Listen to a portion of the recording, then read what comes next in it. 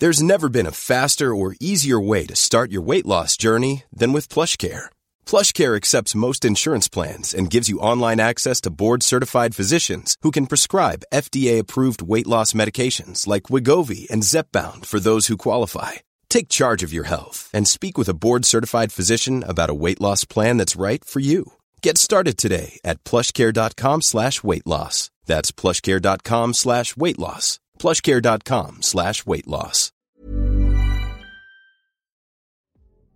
What's going on, everybody, and welcome to the Daily Transcendence Podcast.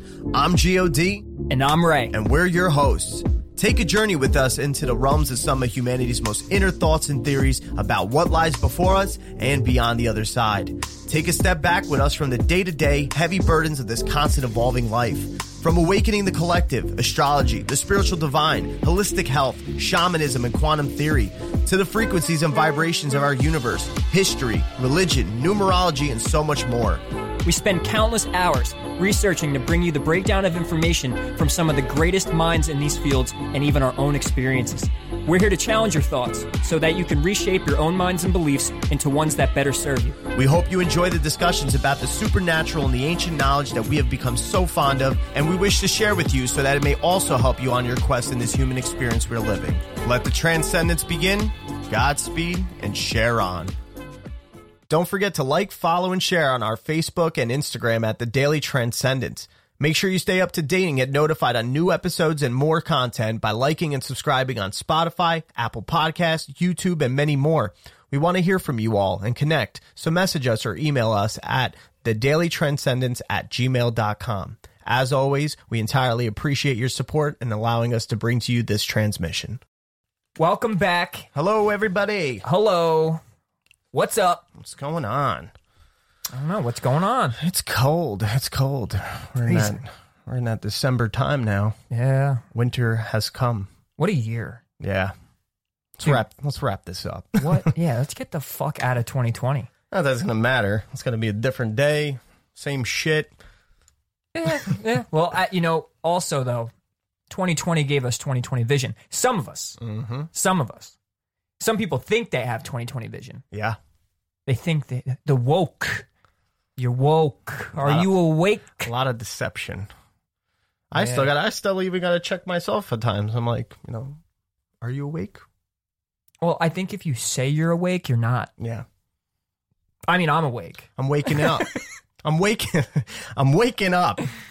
I want to sleep a little bit, but I'm waking up. Well, we've been in a dark slumber for years. That's right.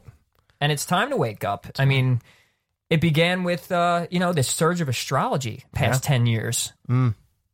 See how it's become so such a boom. Yeah, mainstream. Mainstream on the underground. Yeah. It's become a legitimate niche. Yeah. Niche. It went from a daily horoscope pickup line, icebreaker topic, to sun sign only shit. Yeah, nonsense. Yeah. Yeah. If you still use your daily horoscope app and it's just your sun sign, you are being deceived. Yeah. Might be your biggest deception of 2020. Yeah. Because that's not how it works. And this is why everyone was so about it's pseudo and it's not really a thing and I don't get it. This jerk off's a Gemini and then I'm a Gemini. Well, he don't act like me. Completely different. He's not going through the same. What does that mean? That was bullshit horoscopes to just stroke your ego a little bit. Propaganda. Yep. But all right, so what do we got for today? The Divine Matrix. The Divine Matrix. What's that, I wonder? What is that? I don't know. Something like the quantum field. Yeah. The field that connects us all, the web of energy. That's right. So the space between space. Yeah. So, and to recap, really, last week we did go through the quantum astrology and how it is basically proven to be a reality through scientific fact, through statistics. And we know astrology as a way of understanding how we perceive in this moment. It's how we use it. An unfolding series of planetary cycles.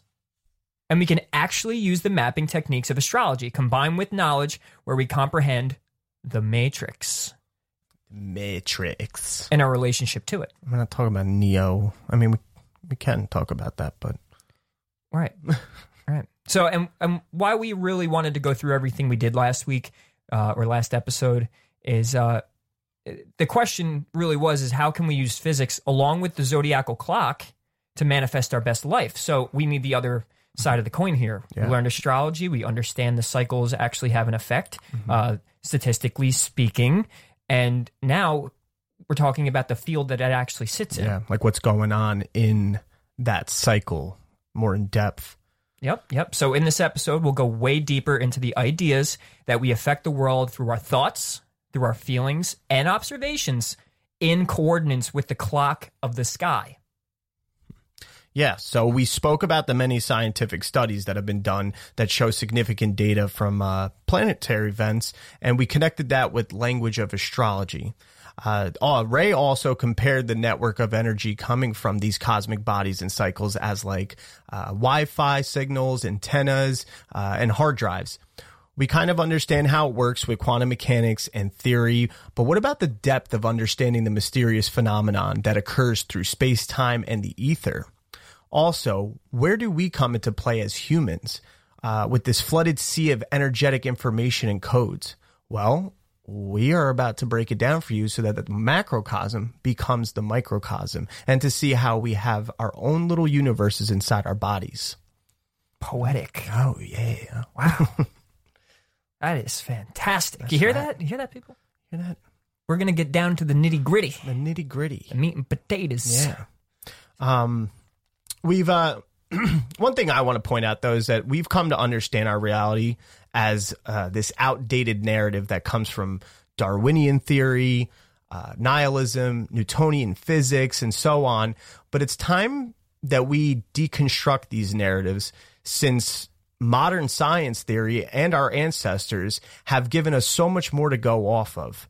We can now actually bridge the gaps between science, religion, philosophy, spirituality, and even ancient wisdom. It seems we came to a point in time that society has just accepted what it's been told and stopped asking questions. Welcome to the age of Pisces. Or even wanting to understand more about our existence and consciousness.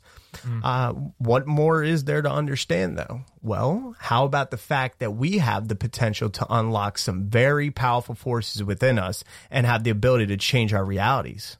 Do I have your attention now? I bet you do. All right, I bet so- you're paying attention. Yeah. So we told you how belief constructs and social conditioning has occurred over the time of our existence, and how we sometimes don't even realize we are projecting thoughts and beliefs that aren't even necessarily our own.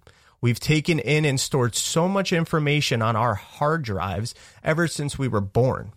We've tended plants in the garden of our minds that we talked to you all about, but don't even know what some of these plants are, where they came from, or even what they do. And up until the age of 7, they say your mind is like a sponge and contains little to no filter. So I think it's time we take an even closer look at what we even think and believe about science, and what we've been indoctrinated with about our story. It's time to dig it up, clean, and replace the contents of our mind garden. Beautiful. And yeah, that's true. And this is why we went back in time to go over where our beliefs came from. How were they developed? There's a method to the madness. Yes, you see how this is now building, or we've built on a foundation here. We needed to backtrack and really realize, where do our misconceptions come from? Where do our paradigms come from? And the fact is a lot of them were unconscious and still are today. So we have to get down to the nitty gritty. We have to understand now what the effect is we have on the field, and our beliefs, how they're affecting that field and how they're affecting your everyday reality. Now, the key to tapping into the power of the Matrix, it lies in our ability to embrace the 4 landmark discoveries that link to our lives in an unprecedented way. Here's what modern science knows now, and we will discuss this in more detail as the show goes on. 1, there is a field of energy that connects all of creation. Number 2, this field plays the role of a container, a bridge, and a mirror for the beliefs within us. 3, the field is non-local and holographic. The CIA says so. Every part of it is connected to every other, and each piece mirrors the whole on a smaller scale. Fractal geometry. And number 4, we communicate with the field through the language of emotion. Energy, emotion. Yeah, so real quick. So if they're saying we communicate to the field with our emotions, and things like, new age things that came in real strong, like the law of attraction and manifestation, and people started, really studying how to, manifest things into their life. Well, how were you asking? Were you asking with your thoughts or your emotions? When the real truth is both matter. Yeah, they got to connect the two. Right. The heart and brain coherence, which later on we will also get into. That's right. We have some interesting studies that had gone on, and it actually was during the time of 9/11 when they discovered how our hearts affect the electromagnetic field of the earth. That's right. So with that, something that I want to mention that I mentioned it briefly in episode 6, I believe, and I think we spoke a little bit about it, but not in depth. It's something called the Akashic Records. I don't know if a lot of people may know what it is, a lot may not. So for those that don't, it's an accumulation of all universal events, thoughts, words, emotions, and intent ever to have occurred in the past, present, or future in terms of all entities and life forms, not just human. Anything and everything already exists. Exactly. So for the theologians, the mystics, and the spiritual, it can be said to be vibrational recordings of your soul's journey from the time you first arise from source, God, universe, whatever, until you return home. Whether it's here on Earth, this lifetime, or a past life, another planet, another dimension or realm, all that you are and have been as a soul is recorded in your own personal vibrational Akashic record. So why am I bringing up the Akashic Library and that database?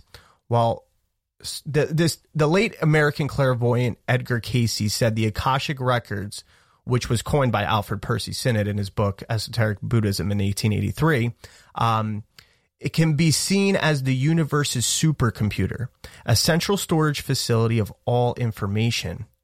He said that collectively the Akashic Records are a field of energy that holds the past, present, and future knowledge of all things, and it manifests everywhere all at once, all at the same time, like you were saying, Ray. So within this field are individual energy fields for each being that are immensely vast in their own right. So it's just like our modern Wi-Fi network. We spoke a little bit about that. We can't see it, but we know it's everywhere around us. It's invisible, but if you access it, you can reach limitless information. You can find these secret hidden patterns and codes that are floating around us that are a makeup of information that we then perceive through our observation, and we translate it with our mind and even our intuition. It's the same thing with the Akashic Records. And in order to access it, you need to tune your consciousness and vibration into the right frequencies. All right. Because in reality, everything already exists just in states of vibrations. There's no such thing as unnatural phenomena. We call it unnatural, we call things phenomena. But no, it's just unnatural. It's paranormal. Nothing is paranormal. If it's in the universe, it's normal. Yeah. And the movement of nature is the same everywhere. There's no difference between the movement of electrons, planets, and our movement through life, because energy is the same everywhere. All of reality is a continuous cosmic dance of energy and what we call frequency, vibration. It's a game of appearing and disappearing. Particles that constitute physical reality are, in their foundation, energy processes and not solid objects. Classical physics was built from mechanical Newtonian laws, as Gio said, where man became aware of all the aspects of motion in the sensory physical world. Yeah, but it goes deeper. Yeah. It's beyond that. And what's crazy is without the non-physical world, there is no physical world. We live in a realm of duality. So with black, you cannot have white. You have to have both. So same thing with physical, you have to have non-physical. And through the non-physical laws, which, by the way, in the next episode, we'll be going through the Hermetic laws. They are the universal laws of the universe. talking ancient knowledge, explains that. These ancients knew this. Yeah. Speaking of ancient knowledge, in Buddhist and Hindu cultures, evidence of this field, this Akasha space, is noted in their ancient writings, and they mention this Vedic sage known as Narada. He is known to have transcended consciousness to gather his knowledge and give teachings of great wisdom. Narada was said to have access to some kind of central knowledge that is within the fabric of the divine cosmic order, and he was able to tap into it. The word Akasha is even known to be known as ether. There's more to be known about the history of Akasha, by the way, and how it works, but we'll have a more in-depth episode on that. The point is that even the ancients had knowledge and explanations about the fabric of space and the important delicacy of the ether and these quantum energy fields. It's not pseudoscience, people. Science has shown us that space is not actually empty, and there is a webbing of connectivity between all matter. This can be seen even with Einstein studies and experiments with the zero-point field. So let's further explore the field itself, the findings, and the structures of it. Well, let me add in Albert Einstein. He had said this: "We live in a world which exists independently of us, human beings, which stands before us like a great riddle, at least partially accessible to our inspection and our thinking." Now, that's in contradiction to what we said, because what he's saying is he believes that we will be lucky if we understand even a little bit of how the universe works, and that we can potentially be insignificant. But there was a colleague of his. His name was Professor John Wheeler, who is, I think, alive today. I know he was alive a few years back when I was doing research, but he is alive. If he is, this is recent. He was at the University of Princeton. He was a physicist. And John says completely the opposite of Einstein. Now, they studied the same time with the same information, the same books, and the same data. And here's what John said in contrary to Albert Einstein's quote. "We cannot even imagine a universe that did not contain observers like us, because the act of us observing the universe makes the universe as it is. We are a part of a universe that is a work in progress, that is incomplete. We are tiny particles of a universe looking at itself and building itself. It is a participatory universe. Right. By the act of us feeling and believing makes us the participants." Yeah, we're co-creating. And like, that's the thing, like with, all this is happening, like these phenomenons that I guess you could say is all happening in this space. So like, what is space? What is even there? What would be considered the void or alternative space? The idea is that this alternative space has the source of all information variances, and we have access to the information if we attune to the right frequencies. There's physics behind this exchange in the ether between quantum particles. Space is what keeps everything happening, or else if we took it away, everything would just collapse together in a tiny crumb. That would mean removing all energy from matter. Another thing with that Einstein also said, along with his theory of relativity, in a 1928 lecture, he says, "Space without the ether is unthinkable, because without such space, there would be no propagation of light, but also no possibility of the existence of standards of space." Right. So he was on track. Yeah. Keyword light. Yes, light, huge. Everything's light. God is light. And why I brought up his quote is because I would say Albert Einstein had 99% of it. Yeah. He was right there, but he also believed the insignificant part. He believed this was just this mechanical, like, it's there. He believes the ether and all that, but it was more so, do we have an effect on it? Yeah.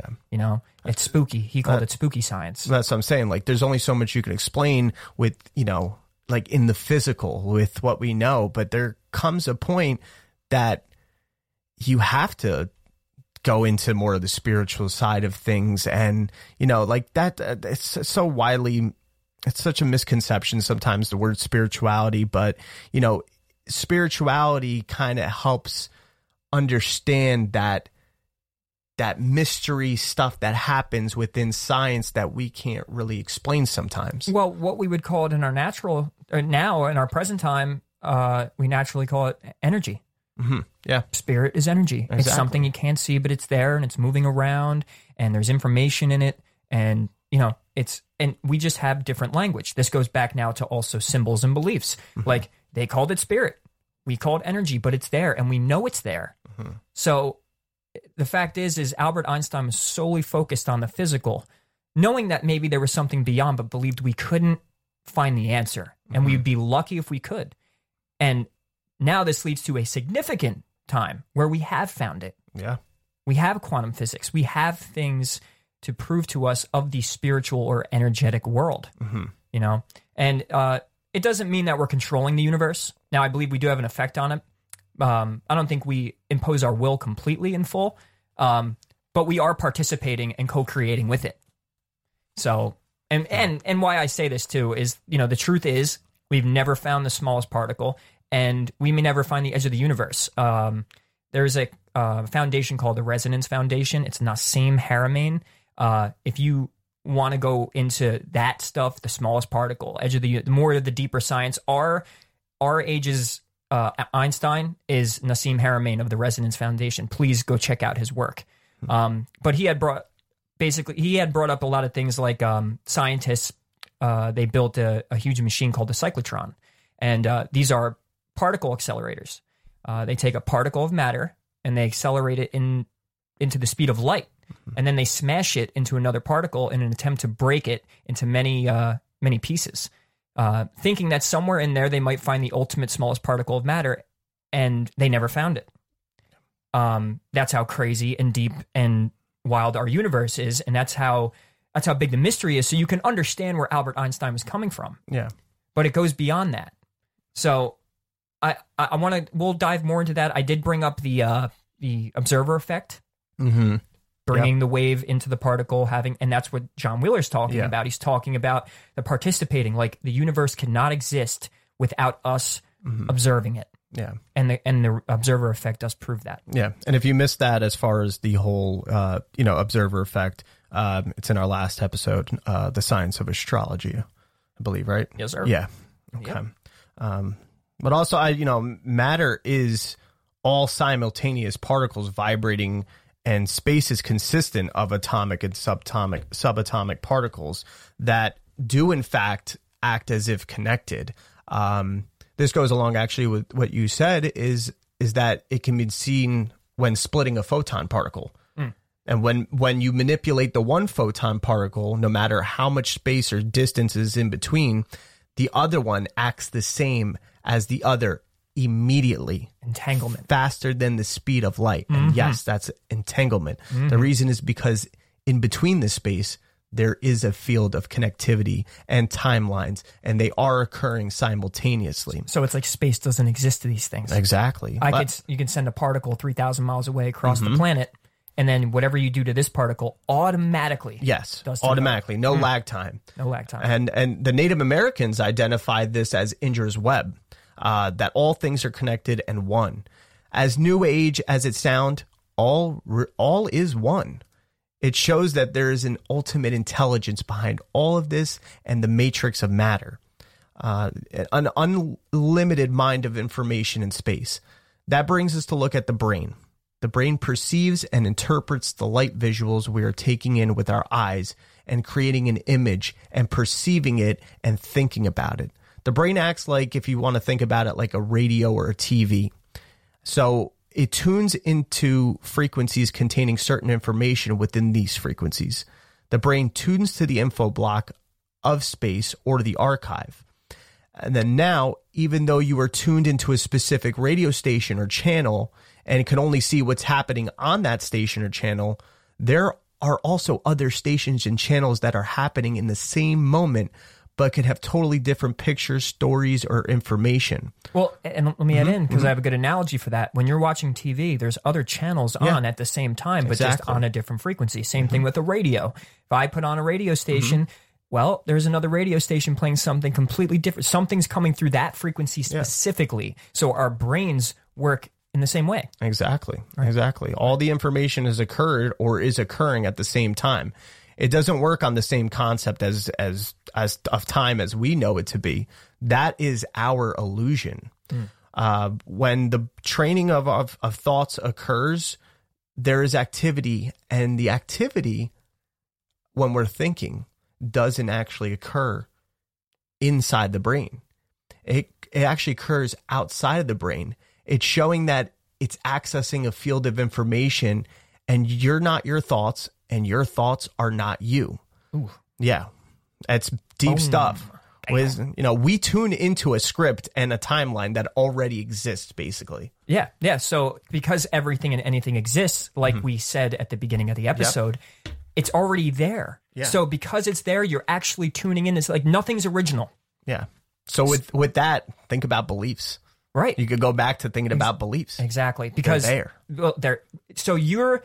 don't think anything you've ever thought of is original, because our brains are constantly receiving and transmitting quantum information.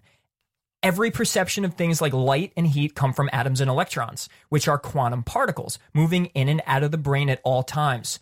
There's been much research around consciousness and intentions, how we use thoughts, how we transmit them, and how they affect the world around us. The idea here is, the brain is a multidimensional interface.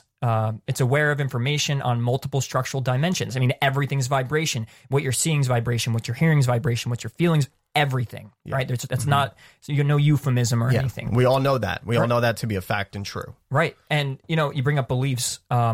Beliefs are what guide us.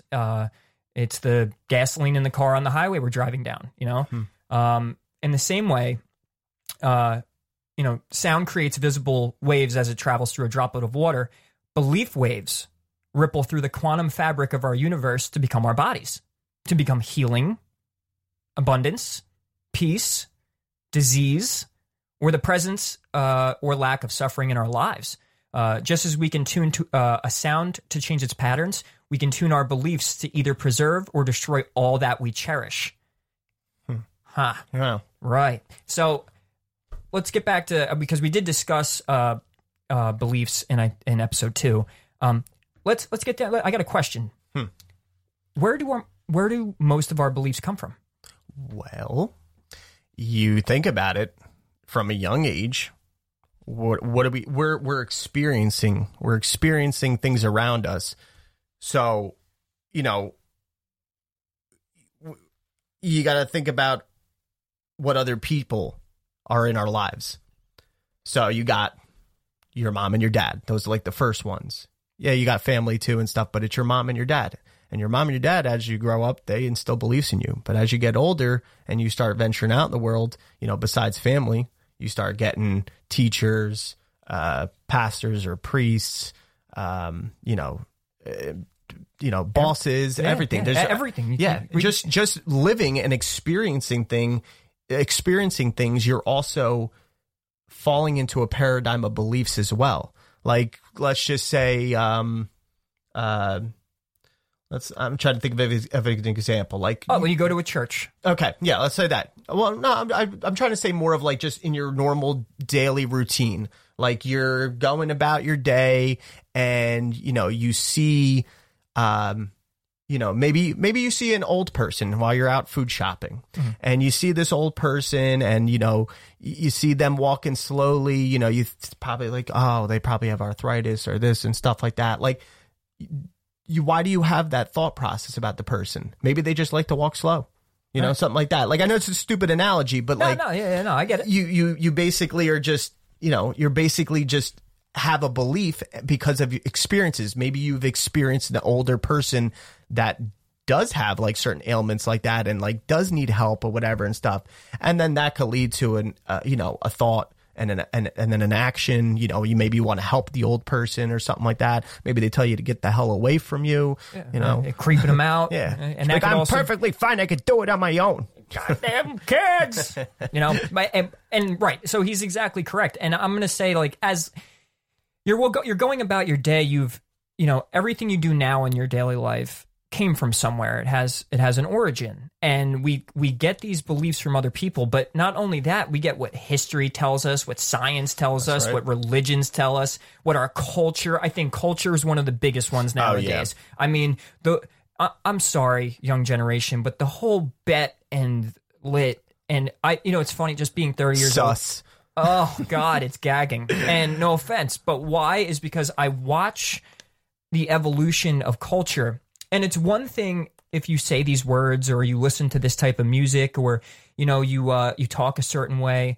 But I watch people become the culture. They, like, you're not your beliefs, but when it comes to the average human being nowadays, or at least, you know, the average sheep, should I say? No offense to anybody, but the average sheep, they embody the culture. You know, they embody the religion. You have religious nut jobs out there. Praise Jesus, you're reading all that shit about the stars. I'll fucking kill you. It's the same old guy that you were just trying to help. It's a sin. You're going to die. You're going to go to hell. I can fucking walk. Get away from me. And by the way, fuck your astrology. You know, but the thing is, too, is, you know, all that's whatever. But now, he said 0 to 7 is vital age, right? Well, think about kindergarten, going into, you know, school, and you know, you're around other kids. Those kids got beliefs from their parents, and they have the same thing going on with their environments, have placed beliefs in their head. And history, I find this very vital here. But his story, Drake wasn't kidding, bro. That was a good line in his, but it's a truth. It's his story. The history comes from the winners. Yeah. We don't even know what history really is. We don't know what goes on other than, you know, of course, some studies and scientific findings, but I'm talking about history books. A lot of stuff gets lost in actual history and stuff because, you know, the powers in control write what our history is, and they pick and choose what we get to know. I mean, yeah, you could do your own research and you could find things out, and like we have. That's the whole point of this, is making those synchronicities and talking about the deeper things that are often overlooked or not even talked about, period. Yeah, transcending the fact that, you know, our beliefs were given to us, handed to us, actually force-fed to us. Yeah. And why it's so important is whoever controls the information, whoever controls the story, the narrative, controls the minds and the beliefs of people. So, and what we're getting at here is we're saying beliefs and your energy and your intention and your focus has an absolute effect on the field. Yeah. We're connected to one another, to the earth, to the universe. It's not some hippie shit. It's for real. Yeah. You got me thinking now with the whole lit, bet, all that. It's programming. You guys are all worried about the ops. I don't even know if I'm saying it right. The ops. But you're all feeding into the op. Oh. Yeah. Psyops. That's right. You know, and the thing is, I think it means opposition, I guess. The ops. Oh. I don't even know. I don't even want to know. You know, I don't want to know. I don't want to know your nonsense. But what to get to my point here is, what if they're wrong? You know, the world is a mirror, and you've adopted an external perspective, you know, from other people and other things. What if this is setting the stage and template for our reality together? This is something to keep in mind. You know, as we learn how quantum theory allows this to be a true function of consciousness, you know, our consciousness affecting the field. This is unlike any other time in history now. You know, it matters now because look at the world. You know, 2020 was a crazy freaking year. Yeah. You know? What beliefs are we allowing to settle in right now during all this because of society and what's going on? Like I talk to a lot of people and they constantly say how they'll be watching an old movie or a show or a video, something, right, and all of a sudden they're concerned about people not wearing masks or social distancing. And it's like, that's how powerful the mind holds on to things when we are molded in a certain way. And we have been molded to basically look at fear as a virtue. Right. Yeah. And I mean, I'm not going to go into too much of that, but that's just an example on its own that we're sitting there and we're allowing what we're seeing and experiencing to now develop beliefs and to let those beliefs reside in our consciousness to the point where we might start reacting differently to certain things because of these new beliefs. Yeah.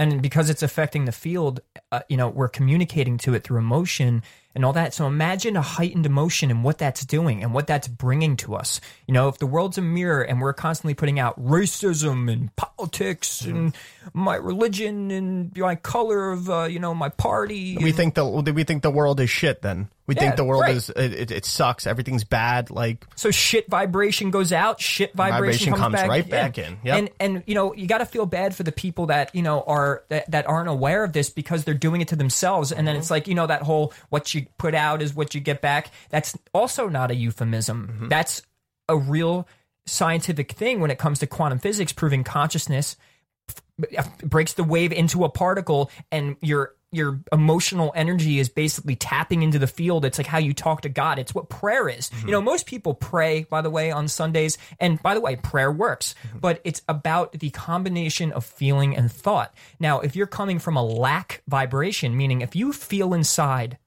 lack, you know, fear, insecurity, and you're asking God, say, or the universe for these things, well, you think about what you're communicating to the field through your feelings. When you pray, you have to, dude, prayer 1-on-1 right here. You have to literally, I don't care what position you can get in. You can go missionary, doggy, or you can get on your knees at the edge of your friggin' bed. All right, whatever you want to do. But you need to channel that energy into you, and you have to feel as if it's already done. And when you pray, you go, I have it already. Yeah. You know, this is why when we pray, we don't get what we want, because it's a form of manifestation. It's a ritual, and it won't work unless you're communicating to the field. Frequency is the language of the universe. Exactly. It can't just be, you know, imagery in your mind, you know, or just thinking the thoughts and stuff. You have to embody the full emotion behind it, like you said, as if it's already been done, as if it's already been accomplished. Because the thing is, if everything's happening simultaneously all at the same time, it already exists, that reality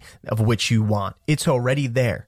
We're going to go more, though, into law of attraction and manifestation very soon, though, in the next... Yeah, in a few episodes, because the next episode's a rather very relevant one and important, and something's going on at the end of the year. Yeah, and we call it the Great Conjunction. Yeah, we're gonna do a little step away from what we're going on, but it has a lot to do. It has a lot of relevance to what we've been talking about. Right. Yeah, and why we want to do it is because it's about to happen, and we'd love to give information to everybody where they could see it happen in front of their eyes. We find it a perfect opportunity to teach everybody about a certain planetary cycle that happens. And where it's happening this time around it goes back 800 years. Yeah. So it's very, very vital and important. And this whole year has led up to it. There's also another transit that happened in January we'll talk about that brought on the plague. I think I mentioned it in one of the episodes. But to cap off now the field, we know about beliefs, we know about the field. And, you know, we're in an intelligent field of energy that unites the universe. Our bodies and our world materialize this field. Emotion is the language that translates the quantum possibilities of the field into reality. And today, modern science is beginning to understand that these heartfelt feelings has a direct effect on the stuff and of our world is made of. The atoms, the molecules, and our physical world. But where I want to go, because we have an understanding that, is the heart. That's right. It's very important. Why the heart? The heart. Well, I mean, you think about it. You know, that's our core. That's what pumps the blood, sends out signals. Center of life. That's it. It's the center of life. But there's something very unique about the heart. You know, we're constantly focused on the mind, you know, especially when it comes to beliefs, thoughts, mentalities, emotions, and consciousness. You know, we think it, you know, like I said, we think everything kind of resides in the brain, but, you know, we're more of just a vehicle. And I think it was Bruce Lipton. Oh, yeah. Bruce Lipton said, he's like, you know, when they go to space and they send a rover on Mars, you know, but the rover has all the, you know, signal antennas and to be able to, you know, experience the environment, you know, but the scientist at NASA is sitting somewhere on Earth, you know, watching it from a screen and interacting that way. Magic. That's kind of like how we are with our consciousness and our body. Our bodies are like Earth rovers. Yeah. That's what he said. That's a great you know, little analogy there. Exactly. And, you know, there is an ultimate consciousness, a oneness that is experiencing life on Earth through us, our bodies, our Earth rovers. Right. And it's funny you brought that up too, because it reminds me, and this is also a good point here, that if that rover's on Mars and the guy's here on Earth, and how far away that is, but how does the picture get to here? It travels through the ether Immediately. There's space, but there's no space. Yeah. The way that the universe communicates with itself is it's through that etheric field, and it's funny. Ethernet. I mentioned that in the Aquarius episode. Ethernet. It's the same thing. And your Wi-Fi comes from the router. It hits your phone. All of a sudden, magic. Whoa. Mm-hmm. Same thing with us. We're human Wi-Fi antennas. We're just like that rover is sending back a signal to the guy on Earth. We're sending signals to each other. Mm-hmm. You could think of people and send them energy. Yeah. This is proven here, and we will prove it. I assure you of that. But the human heart is the most powerful source of electromagnetic energy in the body. It produces an electrical field 60 times stronger than the brain. It produces a magnetic field 5,000 times stronger than the brain. You're talking. You want to come at me with brain nonsense? The heart's got that's where the power is. So the emotional state of the heart can be measured in the electromagnetic field, and this electromagnetic field envelops the body and extends outward into space. So the heart is by the way, the first organ to develop, right, and the last to stop the moment of death. Yeah. Wow. Comes in, see you out. I also think it's our core. It's the core of our life. And, I think you actually mentioned this in one of the other episodes, how you said the Earth has a core, right? And there's a field. We know that, there is this Taurus field, around the Earth that comes from this electromagnetic energy that, is there. And it's the same thing with our heart. It has a field and it radiates outward. Well, and through our core. And scientifically speaking, the Earth has an iron core. If we're talking about the round Earth, it has an iron core. That's right. Right? And it has a pumping effect. Mm-hmm. How ironic. That's right. Oh, it's wait, what's blood made of? Right. And magnetism. Yeah. And blood there's iron. Iron, right. And that's the thing though, like magnetism doesn't happen in waves. It happens in pulse-like motion. It's like boom, boom, boom. And that's crazy that our heart does the same thing. Yeah. And the heart, actually, scientists found 40,000 neurons in the heart. Neurons. You heard me, people. Neurons. Brain, it's a brain. Isn't that more than the brain? What? Then isn't the 40,000 neurons in the heart? I don't know if it's more. I won't say it's more because I feel like you can grow. You could, it's something we'd have to look into. But because the heart has neurons in it, the heart and the brain are in constant dialogue. The heart actually sends more information to the brain than it receives. This electromagnetic phenomena that I was talking about, like emanating off the body, it could be measured 2 to 3 feet away from the body with scientific equipment. Some scientists suggest that it travels much further than mentioned. Each individual's field interacts with the field of the Earth, according to scientists, passing on coded information. When two humans communicate, it's not only words, gestures, and body language. They're also communicating electromagnetically, sourcing from the emotional coding in each other's field. Yeah. You think about the feeling like as if you're sitting in a room and you're alone, and then all of a sudden somebody walks in. They don't have to say anything. They don't have to do anything specifically. Don't you feel a different presence of energy in the room? Don't you have a different, you're aware. You're like, oh, there's something here. There's someone here. I know you physically see it, but there's also a feeling associated with it. You may be annoyed that the person's there. You may be whatever, and they didn't even have to do anything. Well, because they're watching a certain channel, right? Mm-hmm. Now, if the channel they're watching, meaning their beliefs and thoughts and all that, the channel that they're witnessing the reality on, they're now bringing their little quantum bubble, their little reality bubble into yours. So I believe if there's a dissonance to that, if they see things opposite to you or discordant into way you say, if you're a real positive person and a real negative person walks in, I had a lot of experience working in the food industry with this. Yeah. I know you could vouch as well. But yeah, like you're in a good place and some jerk off comes in and brings in this negative vibe or this and that. Yo, you feel that. Yeah. It's not just nerves or, like your blood pressure rising. It's energy. Yeah. You feel it. You feel it in your gut, in your core when stuff like that happens. Even the same thing with heartbreak, Oh, God, yeah. Yeah. We all know that. And picking up somebody's vibe isn't just hyperbole. It's scientific fact. Since all living beings have electromagnetic fields, they all tend to affect one another's biological systems. Fun fact, from a mother's brainwave syncing to her baby's heartbeat to human-animal interactions and experiments, that studies show that when a man feels love for a dog, both hearts of each being would show coherence.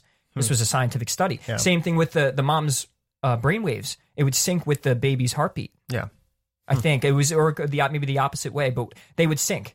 Yeah, it was to the heartbeat, right? I remember. Yeah. And to cap this off with the animal thing, like the dog, like their hearts would be in coherence, like they'd be on the same frequency. Horses' hearts produce an electromagnetic field 5 times stronger than humans, and studies show that a horse and human have the most profound effect on one another. Fun fact. Yeah. I mean, think about it. Anybody who's ever been around a horse, if you ever stand around a horse, don't you just feel like you're just in the presence of like this beauty and this innocence? Like, I know if I'm like around a horse, like I feel mesmerized. Doesn't matter how many times I see a horse. Oh, absolutely. Yeah. They're gorgeous. And if they're if they're pissed too. Yeah. They pick up on the littlest things, and it's all energetic. You talk to any horse trainer or anything and stuff, they pick up on it. That's why they tell you, approach with confidence, don't be timid, and all these things is because the horses are very in tuned and sensitive, and like you said, they have that heart brain. Yeah.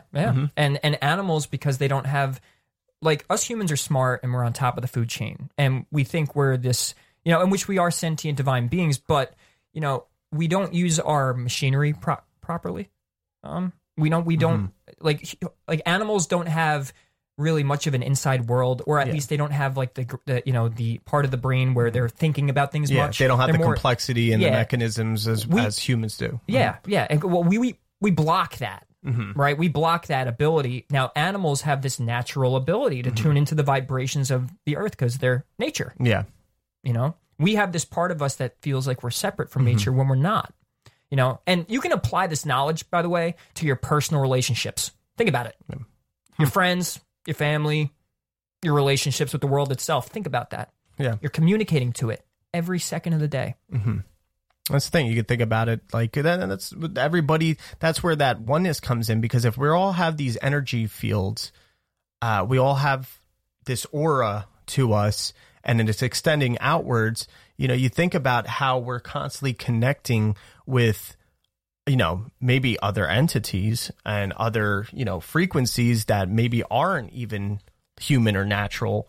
But not only are you, with the earth as well, but you're also interacting with other people, and everybody's connected. So therefore, they're all connected through this ether and this space and consciousness. And all these feelings are occurring. Like, kind of makes sense why things could seem so chaotic or whatever. But if you think about how great it would be if everybody can tune in, there needs to be individualism, of course. Oh, yeah. When it comes to how you express yourself and everything. But if everybody had the same, loving intentions and that unity within them.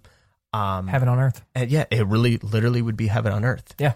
This is supposed to be heaven. This is heaven. Dude, it's a garden, man. Yeah. It's a garden. The earth is a garden. Yeah. Like it's paradise, but us humans have this disconnect at the moment, and we're not helping it at all. We're destroying it. Yeah.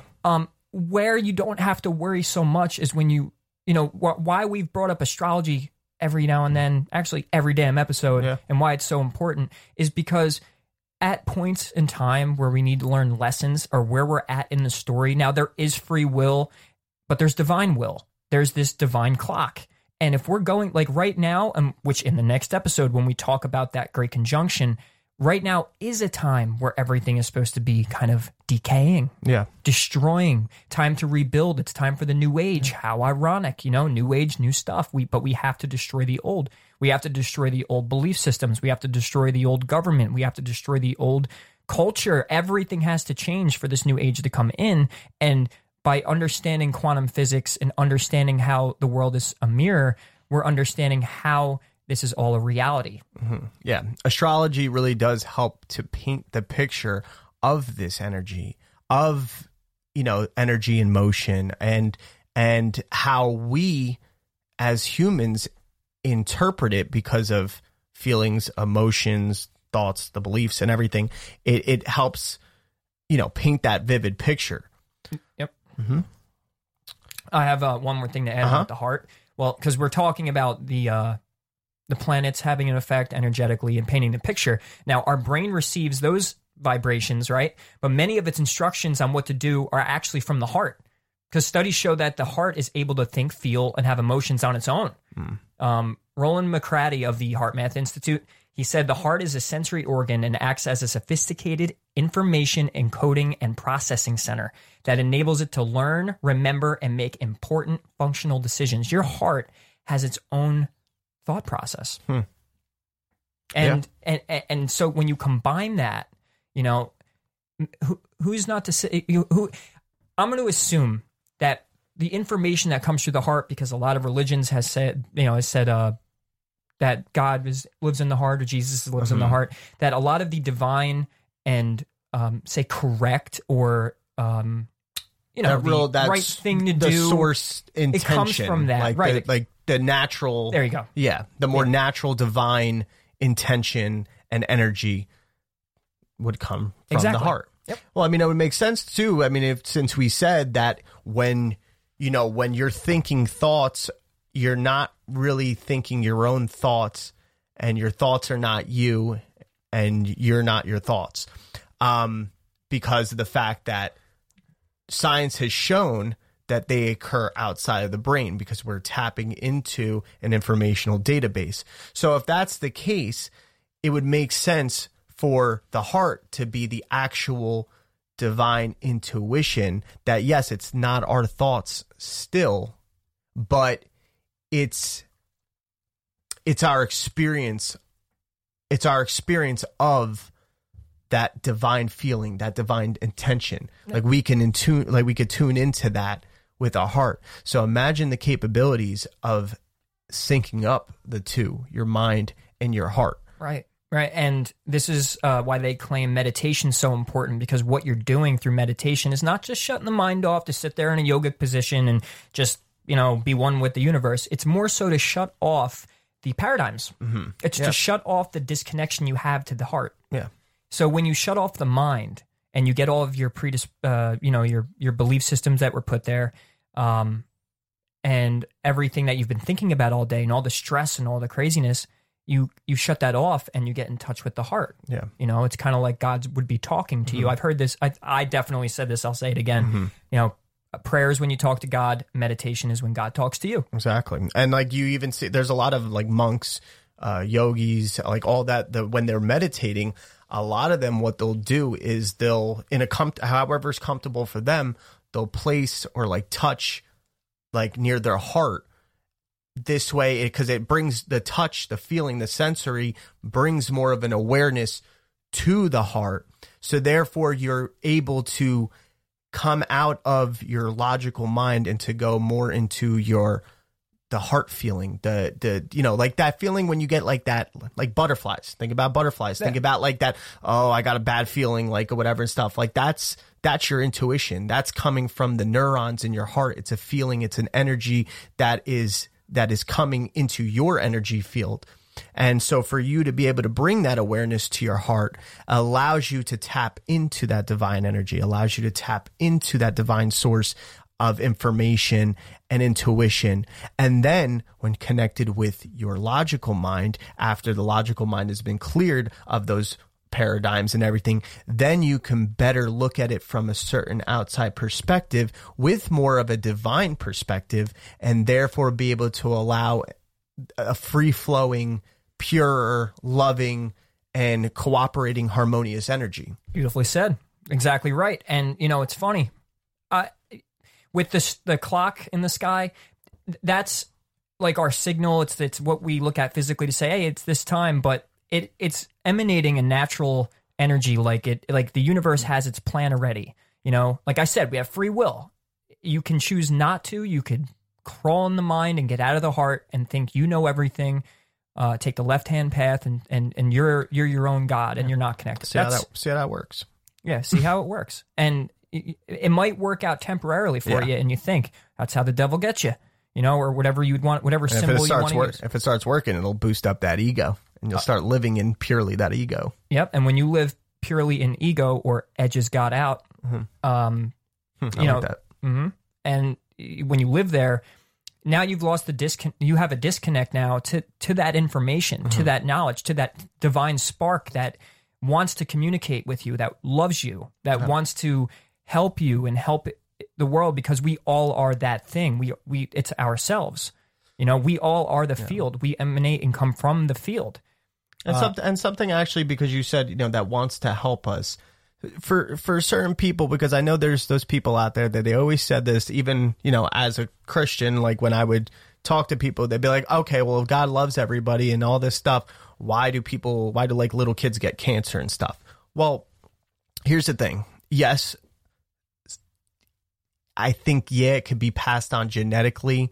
I'm not going to get into the whole karma thing, but the genetics, like our DNA, you know, that also is something that's occurring and adapting, you know, because of our environment. And even it's been shown that our thoughts and our feelings also affect our DNA. Epigenetics, EPI. Yeah. Genetics. So if you're changing your genetics and you're changing your genetic code because of whatever feeling or thoughts you're embodying, and that negativity, not to mention all the poison that we are handed on a daily basis between screen time, the air, what's in, you know, all the pesticides and food and hormones and all that stuff. Yeah, this is a big cause of it. Smoking, everything. Yeah, absolutely. 5th generational Wi-Fi. Yeah. Not allowed to say the short way. Yeah, but you get those certain people that are like, oh, but he was healthy. He never drank. He never smoked. He ate good. He worked out,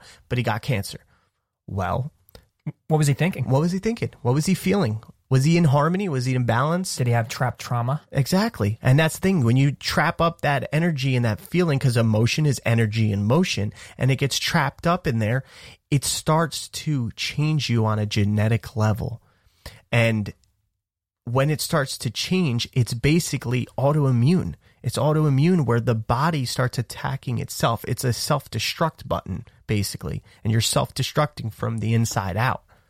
But that's something to really consider, though, because, you know, that's a big argument point that I get all the time, that I have gotten all the time. It was like, oh, well, why would God do this? Why would God do that? Stop looking at God. Yeah, stop looking at God as this God, this man or this patriarchal figure and stuff.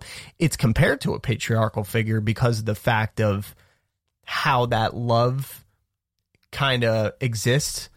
That love exists almost in a patriarchal way. Right. So that's why it's personified in that sense. But other than that, like I said to Ray earlier today, I was like, my God does not smite. My God does not punish. My God just delivers. Yeah, and the thing, it's funny you say that, because I was going to go into the fact that you're stating these things, right? So you're coming with these paradigms. Now, you can't get away from paradigms. You cannot get away from belief systems. You don't have to be in concrete belief systems. You could be open to anything. But he's stating that his God does this and his God does that. Well, the way the field works is it will show up that way. Mm-hmm. So if I believe that my God is this and that, and I give it, say, a negative connotation, and he doesn't listen, and he's always fucking with me, and he's always doing this and that, it's actually a mirror. So you're sending that signal out. You're sending that frequency band out, and it's coming back to you in that fashion. So be careful how you define everything. Yeah. Even watch your words. Watch how you know, I always have to do this with myself, because like sometimes, like, you know, you're talking to people and sometimes joking around, you're like, yeah, life sucks and all this stuff. That's powerful. Words are powerful. Words are literally the breath of life that when you breathe in, right? You're taking in that breath of life, that ether. And then what you're doing is then with your muscles, you're pushing that air out, where then it vibrates through these vocal cords that are so complex to the point that it starts and muscles are contracting and it's creating, it's manifesting feeling into words. So if feelings are very powerful, so are words. So like, that's the thing. If you really feel like your life sucks, nothing goes right for you, you know, nobody loves you, all this stuff, you're basically asking for it. Yeah. You're basically telling the universe like, hey, this is my life. And the universe is like, oh, well, this is them. Here you go. You can consider the universe like a yes man. Yeah. It's like, oh, my life's this and my life's that. Yeah. Yeah. Yeah, it is. Your life is that. It sucks. That's what it is. Yeah. Yeah. Because you could look at it like this, it's like you were given life, and it's really kind of, if you think about it, it's a lack of appreciation for the fact that you're living. So it's perfect. It's perfect designer evolution. And why? Because you have, he or it gave you the control. Like you have the control of, you know, manifesting the life you're asking for. And one, if you're unconscious of this, it's not truly your fault. And you will get things given by, this is why we're saying go back to the belief systems, understand where they came from, you know, because these things are bringing a reality to you. But it's very important to understand that you are in control. And if you are asking the universe, or if you're complaining and you're bitching and moaning and constantly spewing out these negative words and negative emotions, it's like you're calling God on the telephone and saying, hey, this is, you know, I just want a poor, shitty life and this and that. Now, that doesn't, there could be possibilities of chance, and there could be sometimes maybe maybe in your chart, or you know, maybe in the divine plan you are meant to experience this one negative thing, but why? It might affect the world around you, and it's to bring you to a certain stage in your life that you need to be brought, or to spare you of something. Right. So you know that's the thing. So and then the hindsight. And the opposite side would be, you know, so if you're sitting, though, in that constant state of gratitude and love and compassion and integrity and you know, harmony and balance, then that's going to show up in your life. When you're feeling those emotions, if you feel abundant already, like, you know, I always try to tell myself, too, I'm like, you know, I just moved recently and I found myself, you know, feeling a little complaining a little bit about where I was at. And then I just started feeling worse and worse, and things started looking worse and worse and worse for me. But then I realized, and I called myself and I'm like, wait a minute. I was like, instead, I should be grateful that I have a roof over my head, that things are actually going well in other parts of my life. And why am I going to hone in and focus on, you know, something that may not be of my liking or at the moment? That's the thing. It's just going to make it worse. So instead, I'm now falling into that category of being grateful and showing, okay, what do I have gratitude for? Not just the basic things, but like, what's that? What do I feel like? And I look at myself now as abundant. Like I'm abundant. I have what I need, when I need it, and how I need it. No matter what it may be, I have it already. Signal goes out. Exactly. Signal and I'm comes telling back. myself and I'm feeling it. I'm not just thinking it or imagining it. I'm feeling it as if I'm already experiencing it in that moment. Like it's already there. That's where the law of attraction had it wrong, because they told everyone if they think positive and this and that, it's not about thinking positive. It's about feeling positive and combining that with the thoughts that you are, say, the things that you were requesting. So if I'm thinking about my bank account, I'm not just thinking, okay, $1 million, you know, full bank account, whatever. I have to feel like that millionaire. Yeah. You feel like what kind of gratitude would I have being that millionaire? Like I am that millionaire, right? In that moment, I am that millionaire. What kind of feelings of gratitude am I having now that I'm a millionaire? Now, you know, throw it. What good things do I want to do being a millionaire? Like, you know, that, you know, yeah, you obviously are going to do some things for yourself as well, but like, what kind of great influence can you bring from being in that position, and feel what it would feel like to accomplish those things as if you already did, and to also, yes, visualize it and think about those things, because when you are tapping into that and you're visualizing that and you're feeling it, you're tapping into the frequency of that multidimensional reality, that realm that already exists. Changing the channel. Different timeline. Yep. different timeline. Yep, changing the channel. That's right. Like because everything exists now. So, but it doesn't have to be all day every day. But this is why meditation is so important. You should take at least, start out with 5 to 10 minutes in the morning and 5 to 10 minutes at night. And, in the morning, your meditation should be, thank you, God, or thank you, whoever you're praising, thank yourself, thank the world, send love out, send good vibrations out, and then watch your day unfold. Try and hold that as much as you can. But even just that 10 minutes of sending out that signal, the universe will hear you.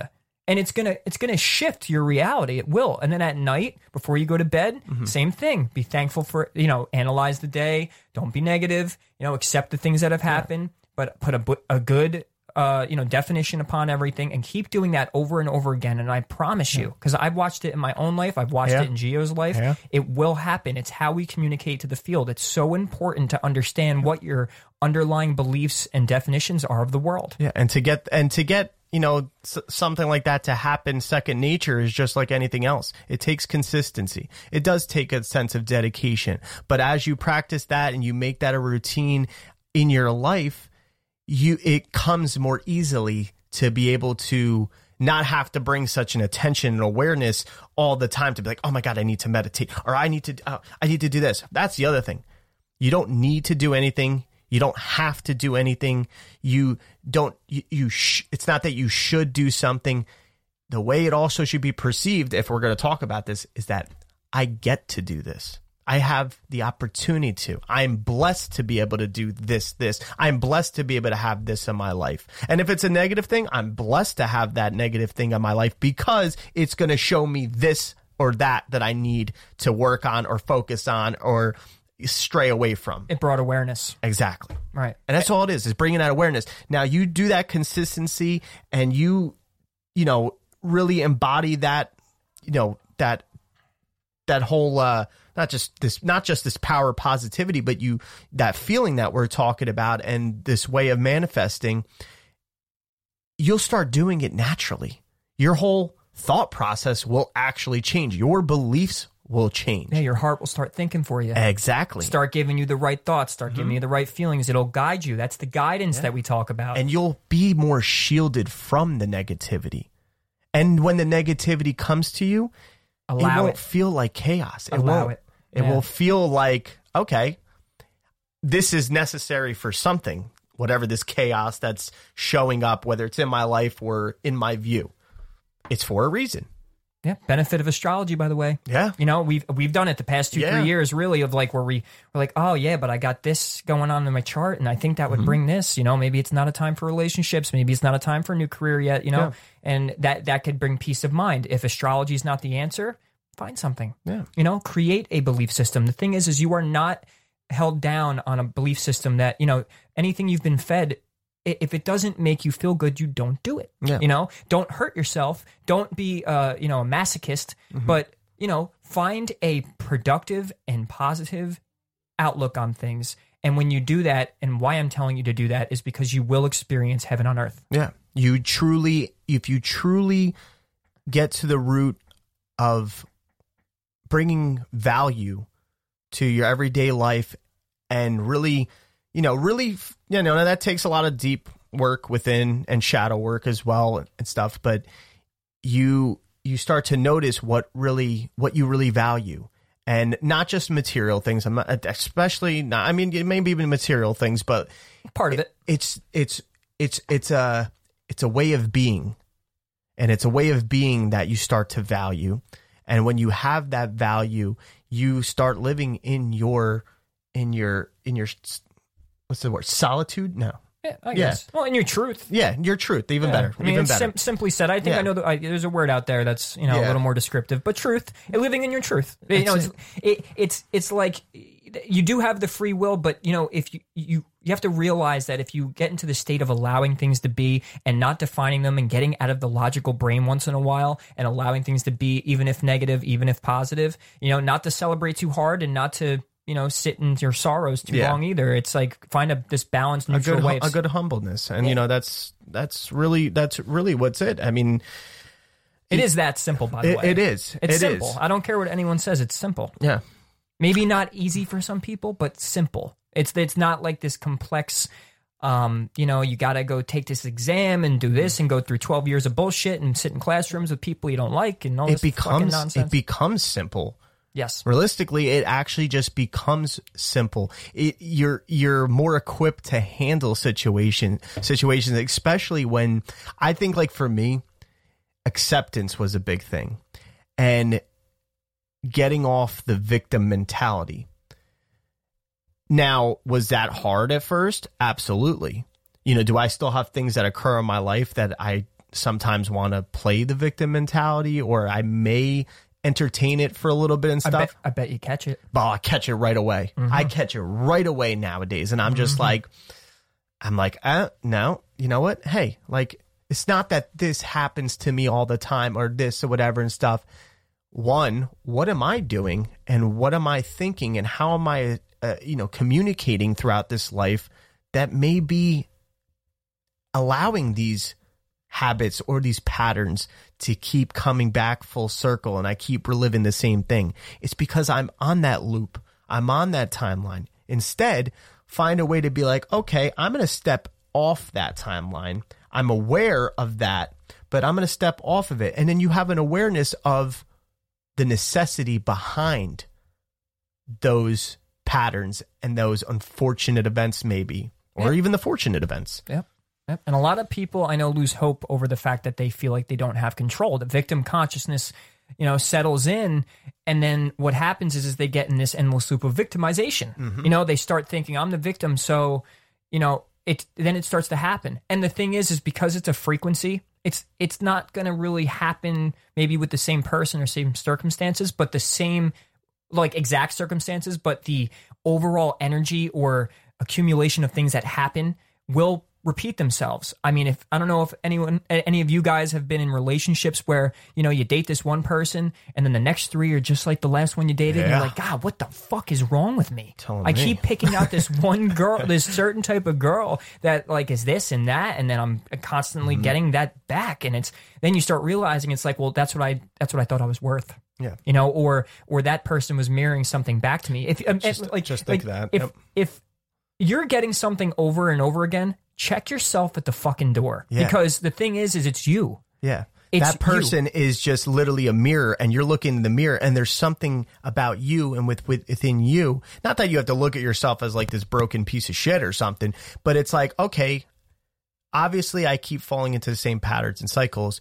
What is it necessarily that I'm doing within, let's just say we're talking about relationship wise or something, and with a partner, what am I missing within myself that maybe I'm overlooking in maybe my communication or whatever it may be, or even my thoughts or my feelings and stuff that could be causing this pattern to keep arising every time? And that's how you gain that full spectrum of awareness to be able to start having that control and that change you want to see in your reality. Yeah. And, we give you the facts now, like this is our approach. We come in hot with facts and statistics and science and stuff like that to make it to this point in the conversation where we've shown you that it's a reality of it. Mm-hmm. Like this is proven to be like, it's not euphemisms and metaphors and religions and stories and stuff like that. Mm-hmm. It's legit a scientific fact that the world is a mirror. So that's when you can jump out of the victim consciousness. Mm-hmm. You can get back into your power and understand that you define your world. And who are you sharing your world with? And are you getting influenced by your culture, or are your friends or your family? And then are they creating their reality for you? Are you giving your power away? That's why I say, check yourself at the door.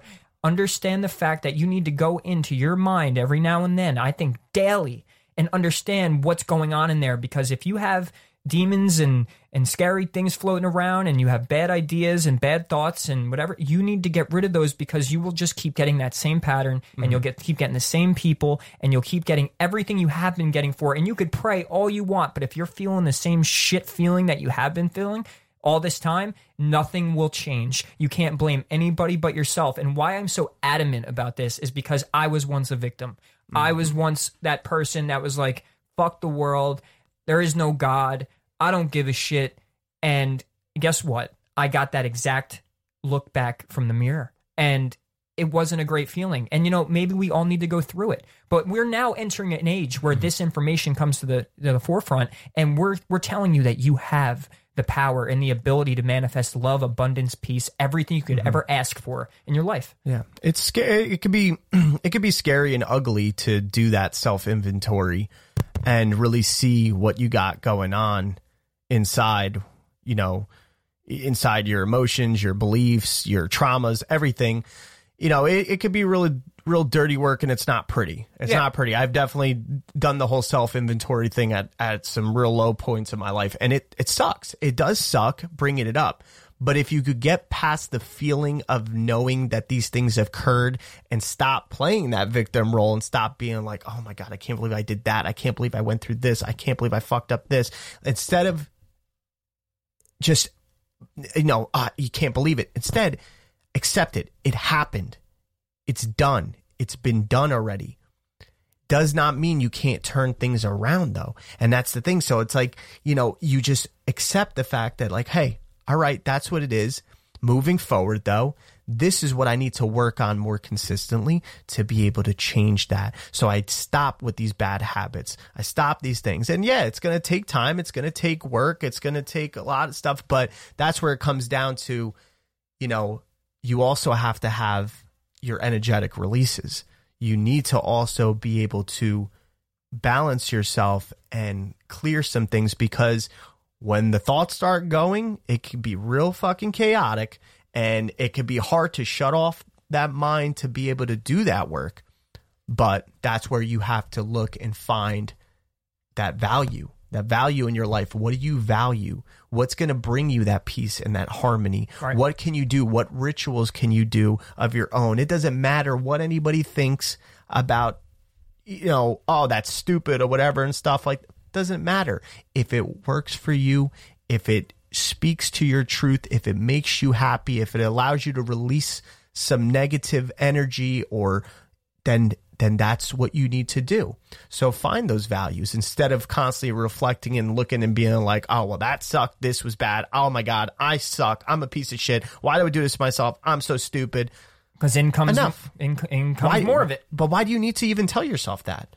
Self-pity. Yeah. And that's what it is. You are just pitying yourself, and you're feeling bad for yourself, and you're playing the victim role. Because when you play the victim role, then you just think that, like, oh, well, I'm processing my emotions. No, processing your emotions would be feeling the feelings, letting them out, letting them teach you something. And then once they've once they taught you something, sorry. Yeah, they teach you something.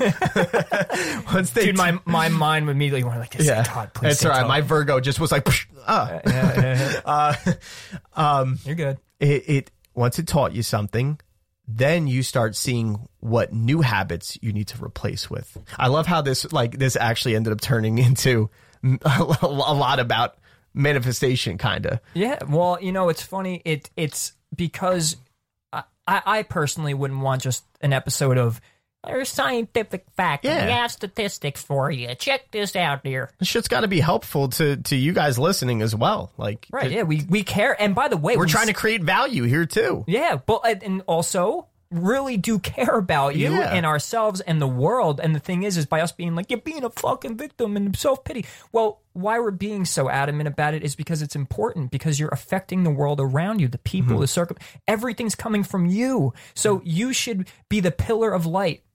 Be the candle in the darkness. Yeah. That's where you bring the light to somebody else, emanate that light onto other people. But first things first, fix your own shit. Take care of yourself. Take care of yourself. And by the way, if you need a mantra, I used this for years. Where attention goes, energy flows. Where attention goes, energy flows. I used to say it all the time, like, oh, I'm giving that thing attention.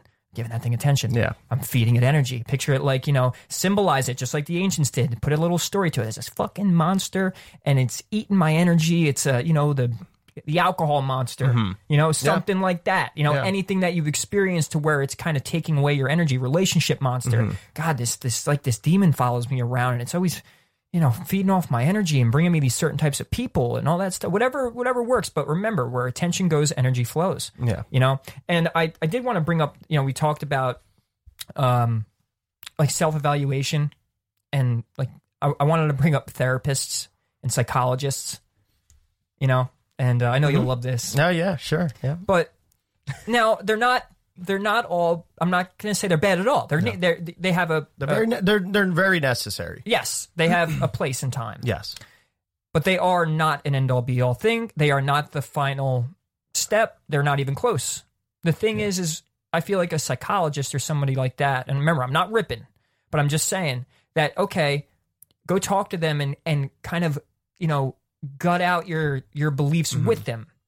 But do not allow anybody, a doctor, anybody, therapist, to implant any idea or if they have an idea of what you are, or if they tell you something and they define you, or they give you some kind of like they give you an illness. Labels. You're It's bipolar the labels. or whatever. Let me tell you something. Now, let's say you're not bipolar. This is important.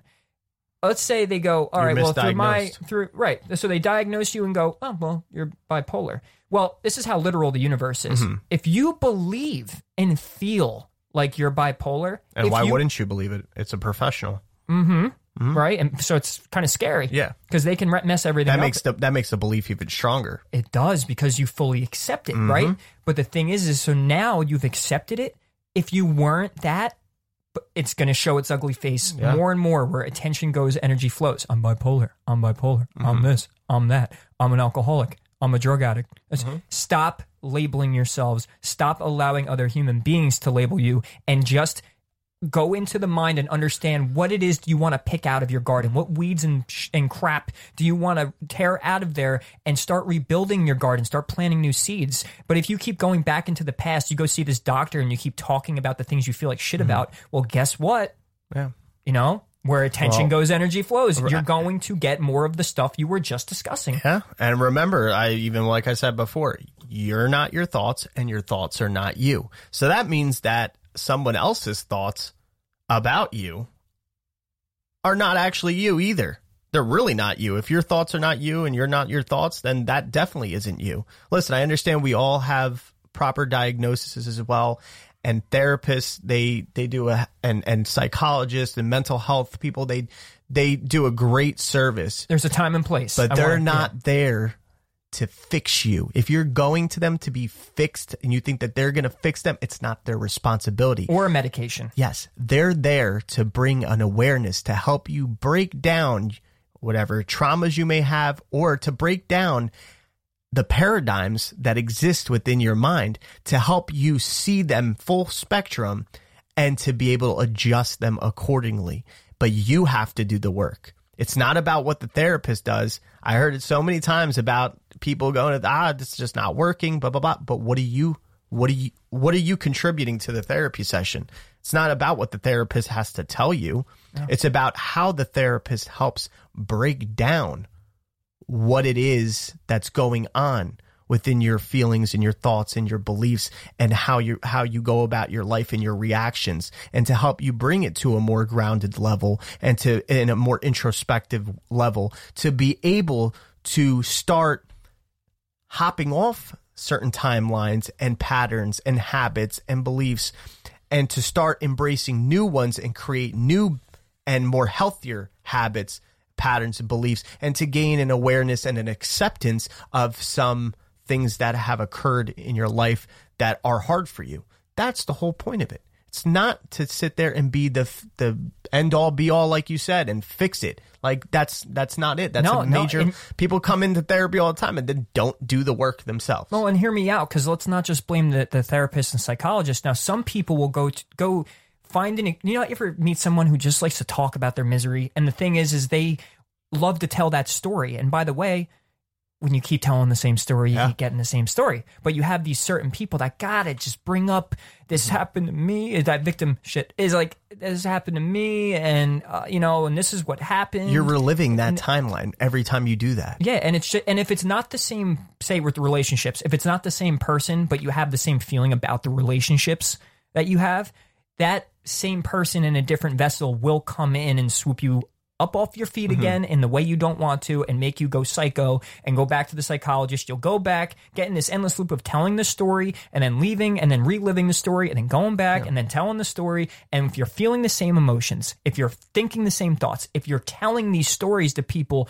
you're going to keep experiencing it. It's all up to you to let things go. Exactly. And you sit there and you see things aren't changing. You're like, why am I not getting better? And you start blaming the therapist. It is not the therapist's fault. It's your fault. It's your fault. And that's not something that you have to bash yourself for or to come down on yourself, but you do need to be aware that it is all you. It is all you. Your traumas don't define you either. Yep. You know, they define how you may perceive them and react to them, but they don't define you as a person and who you are. I'll give you a little full disclosure about myself. And like, this is personal. This is personal stuff. You know, based off of what we're talking about, you know, there was a time in my life that I had alcoholic tendencies. And I've had many people say that, oh, like you're an alcoholic, you need to do this, you need to do that, you need to go to AA meetings and everything and stuff. And like, I understood and I heard where they were coming from. But the thing was, I already had a certain intuition where I thought, I was like, I don't want to label myself that. I know that I have a problem, but I don't want to say to myself, hey, I'm this. And then I accept that. Therefore, that becomes my life. I didn't want that to be my life. So yeah, I went through the motions. I would go to AA meetings and everything. And even though they were helpful in ways, AA meetings, there was a part of me after doing it for a while that felt like, hold on. I'm sitting in a room constantly replaying all my misery with drinking and everything. I'm replaying all this constantly. Not only am I replaying it and speaking it out into existence and feeling the feelings and constantly bringing up those emotions and feelings that I felt through my, so you could say addiction, but I'm also doing it with a bunch of other people too that are going through the same thing. Let's go back to energy real quick. Exactly. So everybody has those energy fields and we're all syncing up on a similarity. You think that presence is going to feel good? What channel are you on? Exactly. I had to stop. I had to stop because I felt like I was in my misery constantly replaying the same thing. And I was like, I don't want to do this anymore. And I noticed that it got better for me. Listen, some people need to do that and they need the community and they need all that. I had my own support systems, my own way of doing things. And I also had my strong free will and also allowed myself not to accept that is who I am. That's my life. And whatever was contributing to me drinking was not who I am. It did not define me, and I needed to change and redo my beliefs. Now, sober, I wasn't even going to AA meetings. I didn't have to go to rehab. I didn't have to do any of that stuff. Yes, I was lucky. Yes, I was blessed. But it also had to do with the mentality. And a lot of it that came to help me was this information. Understanding what we experience as reality, understanding how our minds work, how the heart works. Yep. Astrology gave me a nice blueprint and guidance, you know, along with my faith to be able to better see how microscopic we actually are in this universe, but how powerful we actually are. And it showed me how vast everything is and how complex everything is, to the point that I felt like nothing was impossible. For me to not embody that alcoholic or whatever, that label and stuff like that, I realized with all this information and all this ancient knowledge and everything that I can hop off that and create my new reality. Quantum because leap. That's how awesome and complex and powerful Source is and the universe is. That you can construct it yourself. And guess what? I did. And that's why I also like to share with people. That's full disclosure for you. Don't like to share that all the time, but I'll do it because I love you guys. He definitely does. And so do I. And the reason why we started this was because we felt that we can bring value and and good perspective to the world and the things we've learned through over the time. At 30 years old, I feel like I've gained enough wisdom to actually share it at this point. And Gio, the same thing. Mm-hmm. So that's basically, I think, where we want to, end. I think we've gotten our point across. So it's time for a wake-up call. Who are we? The first step is to recognize we are sacred, divine, and sentient beings that are inextricably connected to creation itself, meaning we are indefinitely connected. It is a fact that we are connected to creation itself, the world, and each other. Part of waking up feels like everything is breaking down. And we must deconstruct the paradigms and belief systems that were implanted in us from the countless forms of ancestral programming, conditioning, social engineering, and the limiting beliefs that do not serve our highest good. We must deconstruct the shadowy realms of our subconscious minds. So what we are seeing today in the world is the purging away of the deepest and darkest paradigms of the collective mind, our accumulated garbage from the growing stages of humanity's consciousness, and is now making its way to the top, festering from the bottom. So to purge this energy, we must face it. We see it and experience it, as this process allows us to see what's really down in the deep end of our fears, programs, and karmic belief systems. Yep. As I've said many times, and will say many more, is the world is a mirror. 2020 was a year of the karmic and unconscious mirror of ourselves as a collective. Absolutely. And it's time we rewrite this, and it starts with even things like this. That's the whole point. Well, first is the understand, mm-hmm. Then we understand, mm-hmm. and then we overstand. Mm-hmm. And we look down, we transcend this knowledge. And we share. So, on the next episode, we're gonna now travel back into the realm of planetary discussions. As I've said before in the episode, the Saturn and Jupiter conjunction coming on December 21st, 2020. There's a very important reason why we have led you to this point, into the teachings of quantum physics and astrology and manifestation. We've given you statistics, witnesses being, notable psychologists and researchers, and now how the quantum field is an infinite web of consciousness, and with all things being connected and alive. It brings us to a remarkable and incredible time in human history. We get to share this time together, all of us. This conjunction will bring massive change to our consciousness and the world as we know it. I mean, we are already witnessing it. Think about that. Yeah, we definitely are. And proof's in the pudding. It definitely is. And that's why it's important, to understand, or else understand this as the way we're breaking it down and understanding it on a scientific level and a spiritual level, quantum level, everything, so that this event, you can see the significance behind it rather than just it's just some astrology bullshit. It's bigger than that. It is. And the thing is we might wake up on the 21st and it may seem like another day, but it's a marker. Just like Y2K and 2012, and there was these big things that were supposed to happen. And if you really do think from each of those dates, things have changed. Mm-hmm. And from this date specifically, things will change even more.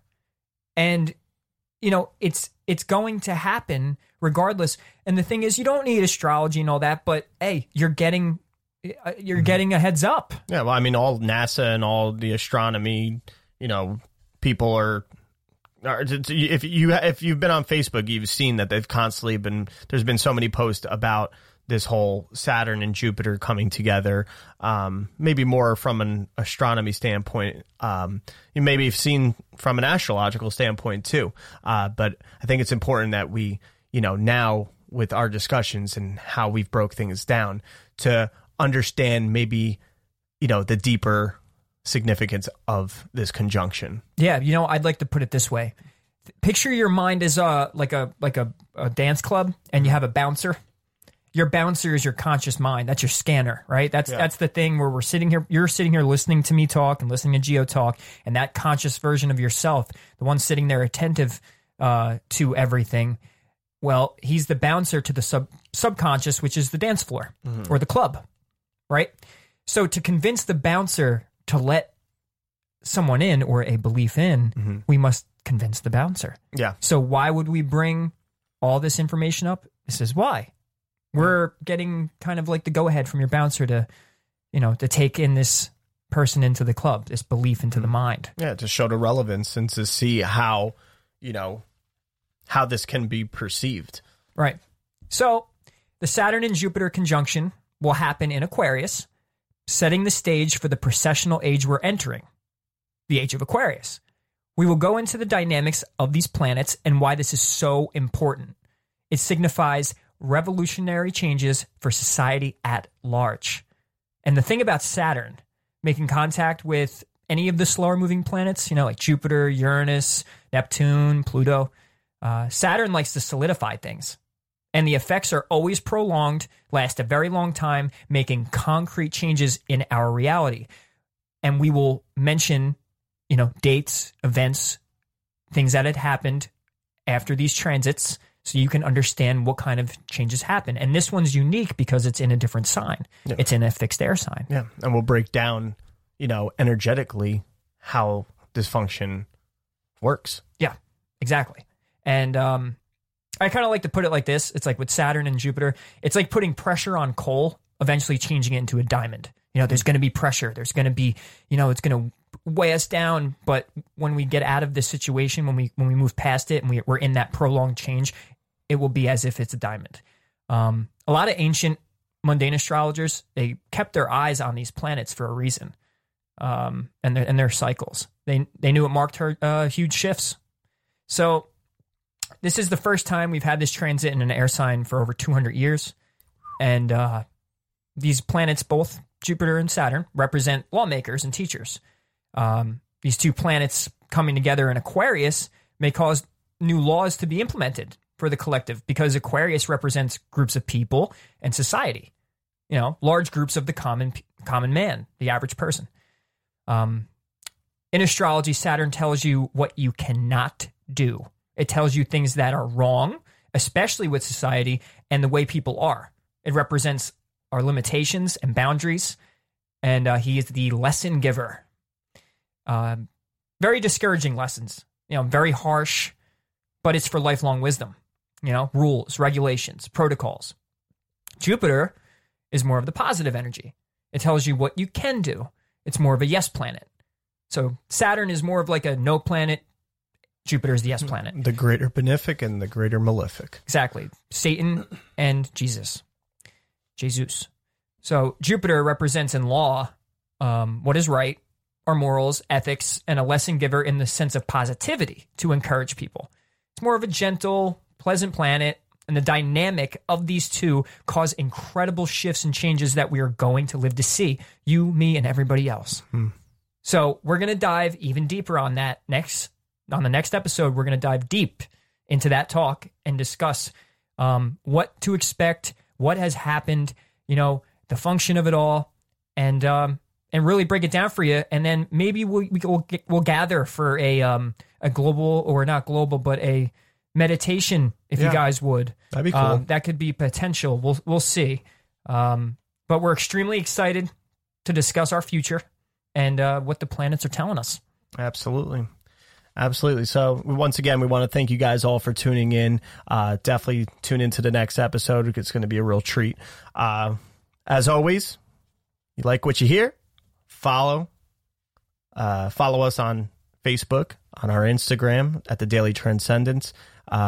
Be sure to check us out, whether you're listening on Spotify or Apple Podcasts or any other the platforms. Our link is in our bio on our social media pages. And we want to hear from you. We want to hear from you, especially with this next episode we're doing. Let's talk. I want to hear about your experiences. What paradigms are you experiencing? Is there any that, what work are you doing to lift some of the old paradigms? So stay in contact with us. So don't forget, like, follow, share, and subscribe to us. Also, our YouTube page will soon be having a lot more content and video. So be on the lookout for that. All right. So thank you everybody for tuning in to me and Ramon. Until next time. Until next time, guys.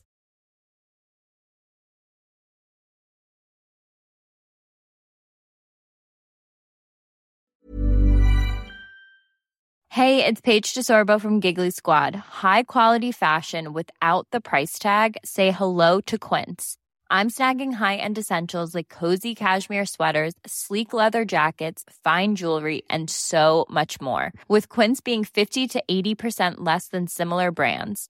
And they partner with factories that prioritize safe, ethical, and responsible manufacturing. I love that. Luxury quality within reach. Go to quince.com/style to get free shipping and 365-day returns on your next order. Quince.com/style.